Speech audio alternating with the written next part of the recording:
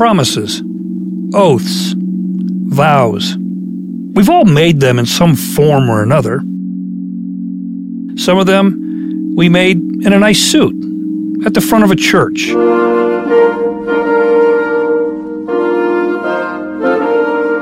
With all our family and friends watching, and we confirmed it with an I do. Some of those promises, those vows, well, we made them on our knees, with our arms wrapped around a toilet. Regretting the Jell-O shots, that shot of tequila, and the Jägermeister we washed it all down with. And we swore the next morning, I'll never do that again.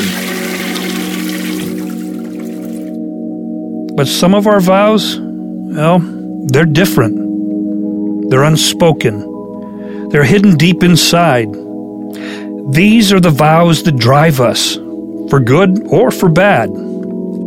These are the promises we made to ourselves after being hurt, wounded, and shamed. And we probably made them back in school after getting bullied and depantsed by some Neanderthal, or after that prom date from hell where she laughed at our $8 supercut and that festering pimple the size of a walnut on our chin.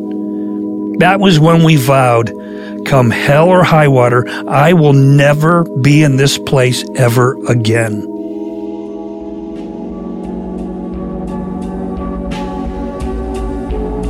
And life changed because it marked us, and we were convicted. We were resolute. And we went out and we bought the weight set, and we bench pressed and repped and curled our bodies beyond the reach of the bullies. And we washed our faces and bought zit cream and paid the $20 for the haircut. Nothing can motivate more than embarrassment and humiliation. You can't tell me that somewhere, deep in Bill Gates' past, there's a couple of stories like that. And that vows were made, and that's one of the main drivers that lands him at the top of Forbes' list every year. Vows. That's a big part of Jordan Terrell's story. Jordan was the young adult pastor here at Flatirons for 12 years, up until late last year. And he's joining Justin Morgan and me today to talk about his vows, the vows he made a long time ago, and how he deals with them today, and the effect they've had on his life, in his home, and as the husband of Megan and the father of his 3 growing boys. Who's Your Daddy? The Vows We Make. This is Dan Foote, Flatirons Men's Community Pastor, and this is Wake Up Call, the Flatirons podcast for men. We're doing the series called Who's Your Daddy? Right. And looking at fatherhood and looking at different people, different fatherly relationships. I wanted to talk to you because you are the father of 3 boys, and we call them boys now because they're boys, but you are growing young men. Mm-hmm. You're raising young men. You and Megan that's your world, is boyhood. And I have a deep affinity for that because I am one of 4 of David and Shirley Foote's sons. And growing up in that home, there is something to raising young men that I want to talk to you about because Holt is 6, right? Yeah, 6. And the youngest is 2. So you've got, 6, 4, and 2, right? 6, 4, and 2. Yeah. Yeah, it's nuts. I mean, last night we were playing, and I mean the thing that they love the most to do is we do this thing, they call it Tickle Monster, and we just wrestle. But it started out with Holt when he was little, and we would wrestle kind of mildly, and then Walker kind of took it up a notch, and now we have a 2-year-old that just runs and jumps off the couch and does like a cannonball on my back, and so they progressively got they're getting tougher and tougher, and rougher, and it's starting to get painful. I mean, raising boys is I sat there last night going, man, I don't know if we had a daughter, if she could survive this. Yeah, they are they are just as rowdy as can be. There's really nothing in our house that's hasn't been at least tampered or broken or.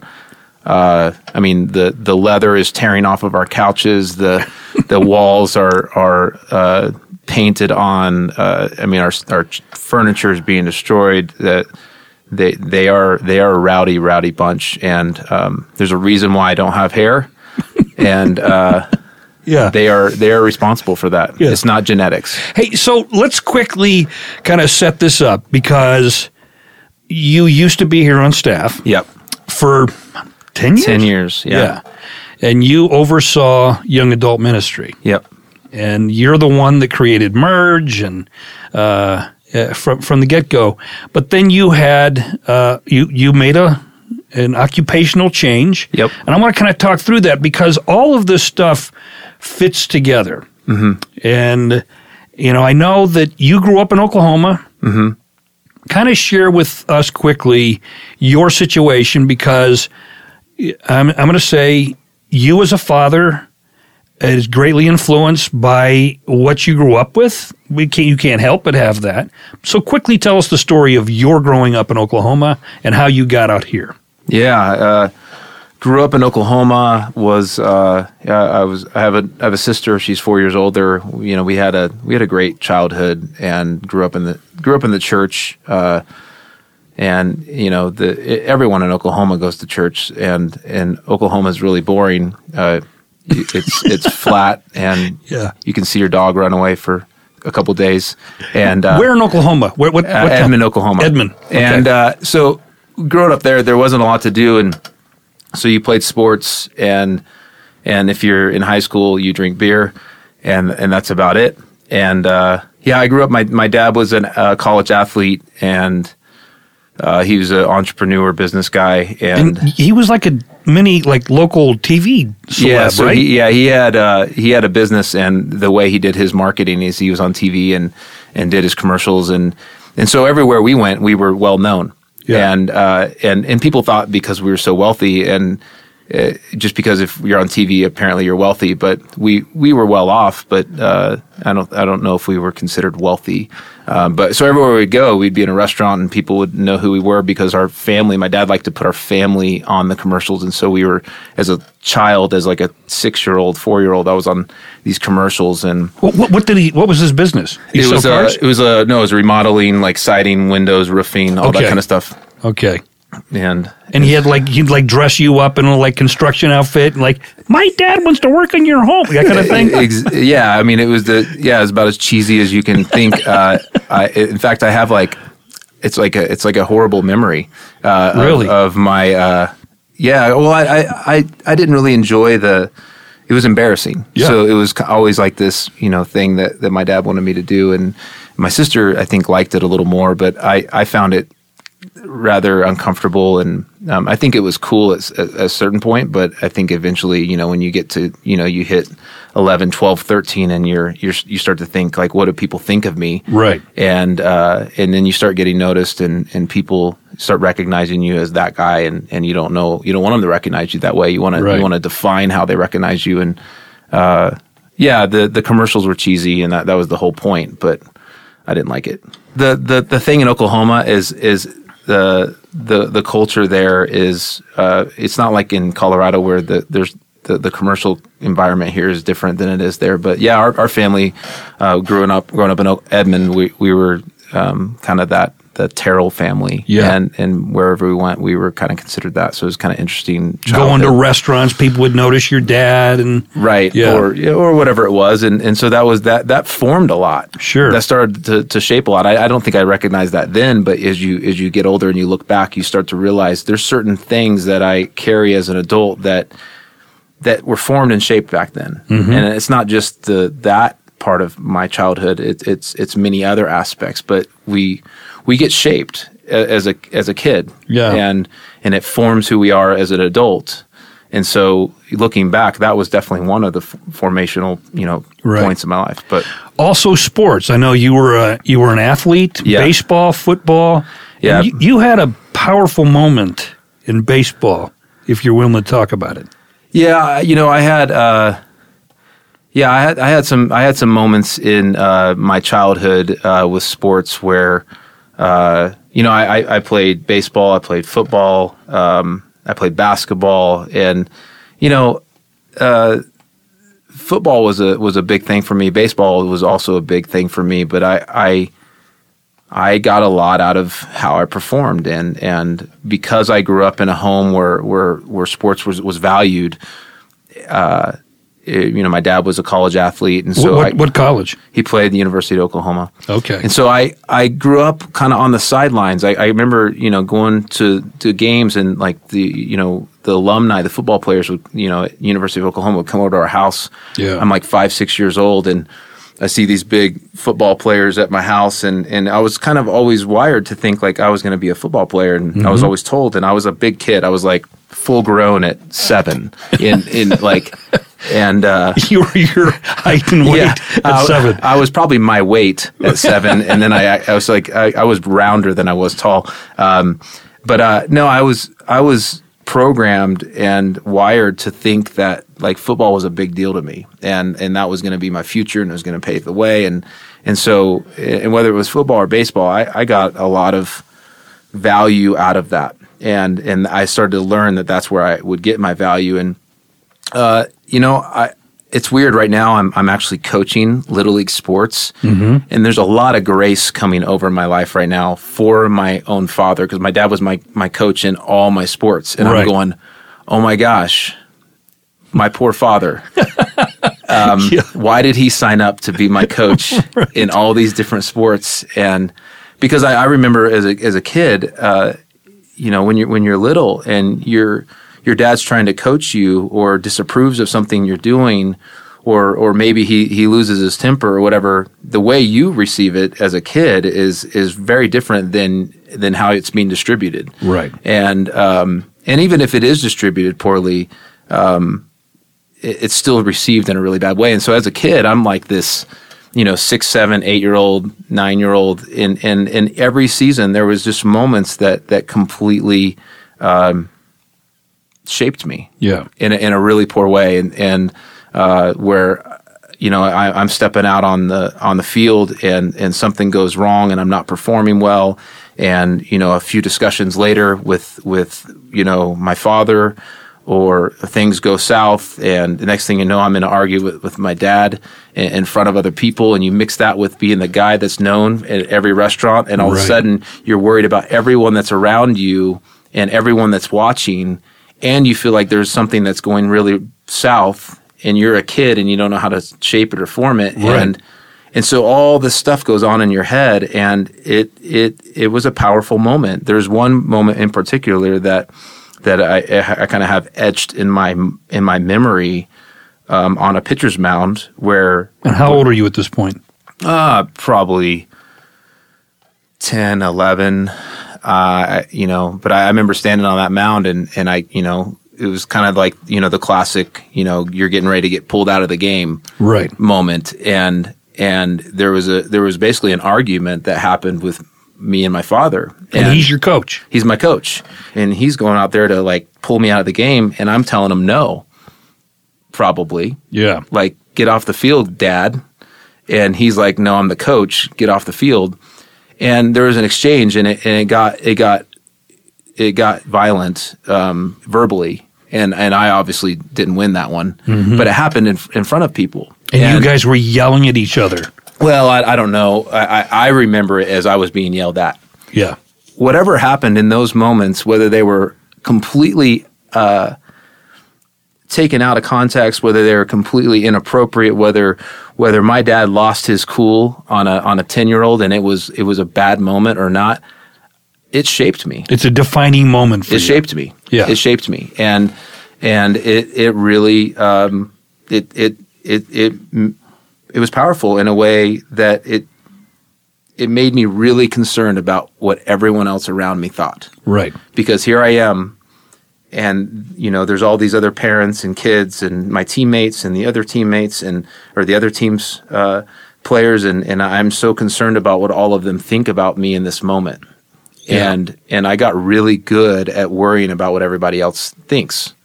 and trying to build my life in such a way where you're really good at managing everyone else's opinions of you. Right. And that's where it starts. So, you take that, and then there's moments, throughout high school. I step into my freshman year of high school, and I remember my parents were going through a really hard time, and they were split, and I went to this one high school, and I was going to play or go to the school, and I was going to join their varsity football team, and football was kind of a big deal for me at this time. And so I'm a freshman. I'm doing like summer 2-a-days with the school. I'm getting to know all the kids. And at the last second, I realized that this school situation wasn't going to work. I didn't realize this. My dad realized that it wasn't going to work for him and what he needed from me in an athletic situation, high school career. So he pulled me out of this school. Well, explain that to me. Your dad realized it wasn't going to work for him. You mean getting you to school or? Yeah. So he realized that, there was a lot of expectation, being, as an 8th grade kid, I was the biggest kid on my team. So tallest, biggest, strongest, fastest. I was just full grown. Right. So I went into my 9th grade year with just a lot of expectation. I was like the best football 8th grader. If there's an award for the best 8th grade football player, I mean, if my future was paved by how I performed my 8th grade year, I would have been in the NFL. Unfortunately, that was probably my prime. You peaked at 8th grade. I peaked at 8th grade. Yeah. And so I get to my freshman year, and there's this, we're moving from one school to the best school. Right. And now it's a matter of, at least from my dad's perspective, a matter of how do we get my son into the best, school that's going to help him get to the next level.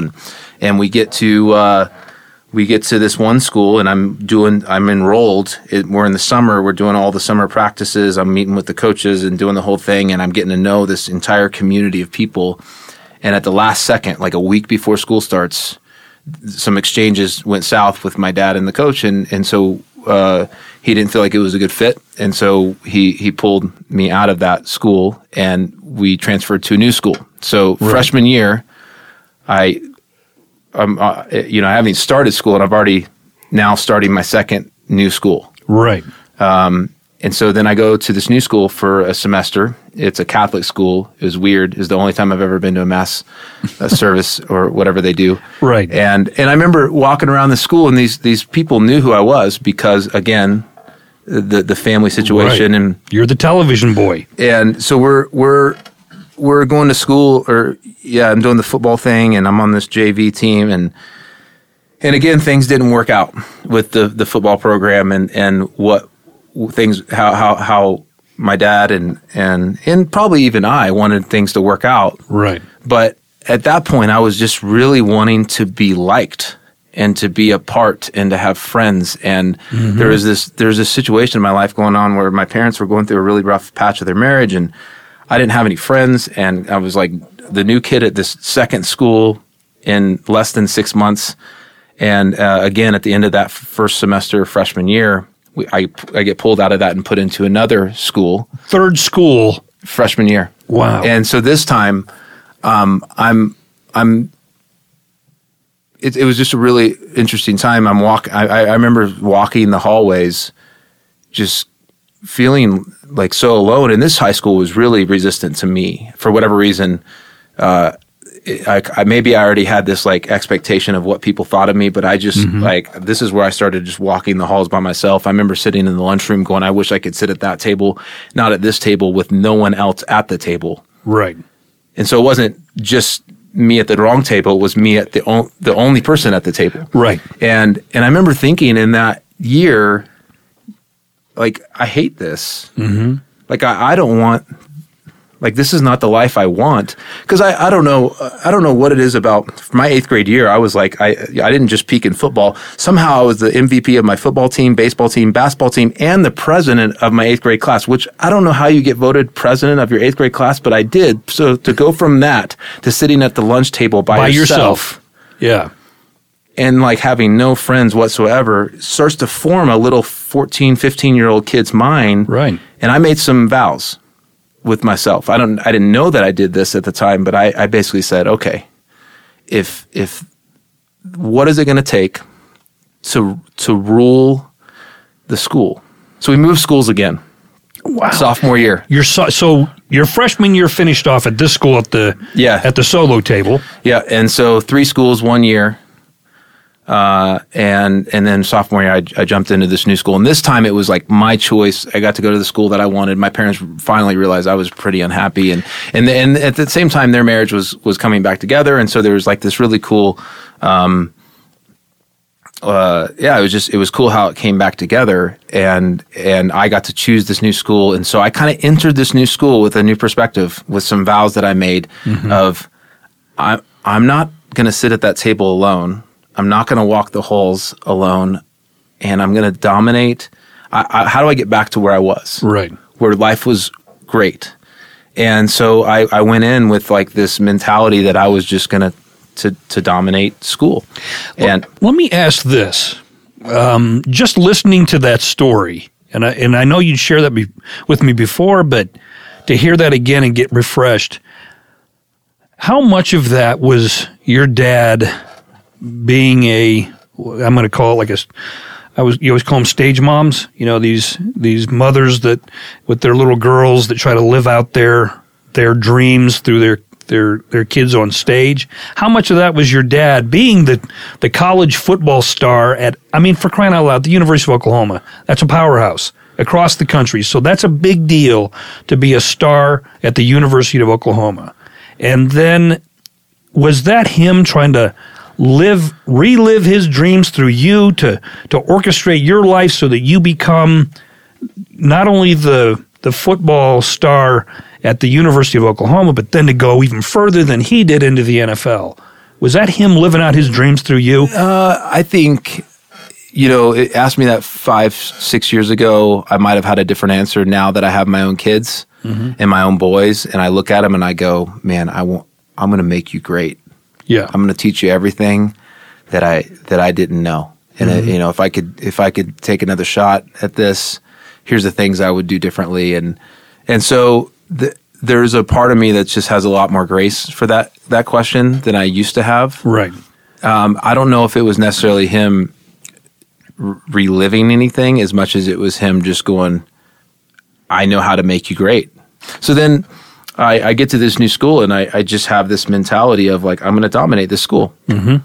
And I made some vows, and the vows was I'll do whatever it takes to have the most friends, have the most girlfriends, and what's it going to take to be the homecoming king, the prom king, the football star, baseball star, MVP, whatever. Yeah. And so it wasn't like, how do I get the best education so that I can get to the best university so that I can set myself up for a good life? It was, how do I be really cool and popular and get everyone to love me? And so like I started forming this, like I started really being good at like getting everyone to like me. So I was like the head of the Christian club and like the rowdy drunk beer drinking club. Somehow simultaneously served them both well. And all of those social groups were permeable for you. You could get into each one. Yeah, it was kind of sad. I remember it was just, it didn't work out well when I showed up to one. Right. After having gone to the drunk fest. Yeah. Had to show up to the Christian club. Yeah, it didn't work out well. I held my cool, but one occasion I was on some pretty heavy drugs, and it's a bad trip when you show up to a Christian party after you've taken some crazy drugs. But and you're the leader of the Christian club, so it doesn't work out too well. But you understood the book of Revelation better. Yeah, absolutely. Yeah. I don't know. I just I kind of went nuts with it, and I got to my senior year, and I look back and I go, I accomplished everything that I hoped to. Those vows that you made were accomplished. Absolutely. Yeah. And then I graduated, and I was like, oh wait, what's next? Like, oh yeah, I literally manipulated myself through high school from an academic standpoint. Right. It served me. It served my brokenness really well. Mm-hmm. It served my life horribly. Yeah. Because I get to my freshman year of college, And where'd you go to college? After all of that was said and done, I said, screw football. And I walked away from I said, I'm not going to play anymore. Right. And I had these scholarship offers, and I kind of decided to turn those down. And then I found myself in my hometown, living in an apartment, trying to go to school and failing out of every class. And that's when Jesus just rocked my life. How did that happen? I was drunk. Wow. And we're just getting started. Does anything in Jordan's story sound familiar to you? Did you make some vows like Jordan did way back when? Well, we're not through yet. Jordan's back with us tomorrow to finish up that story and to share how his past has had a profound effect on how he's fathering his little boys today. Join us as we finish up with Jordan Terrell tomorrow. Trust me, he didn't stay drunk. And what happened next? Well, it's good. Really good. This is Dan Foote. Join us tomorrow for part 2 of Who's Your Daddy? The Vows We Make on Wake Up Call, the Flatirons podcast for men.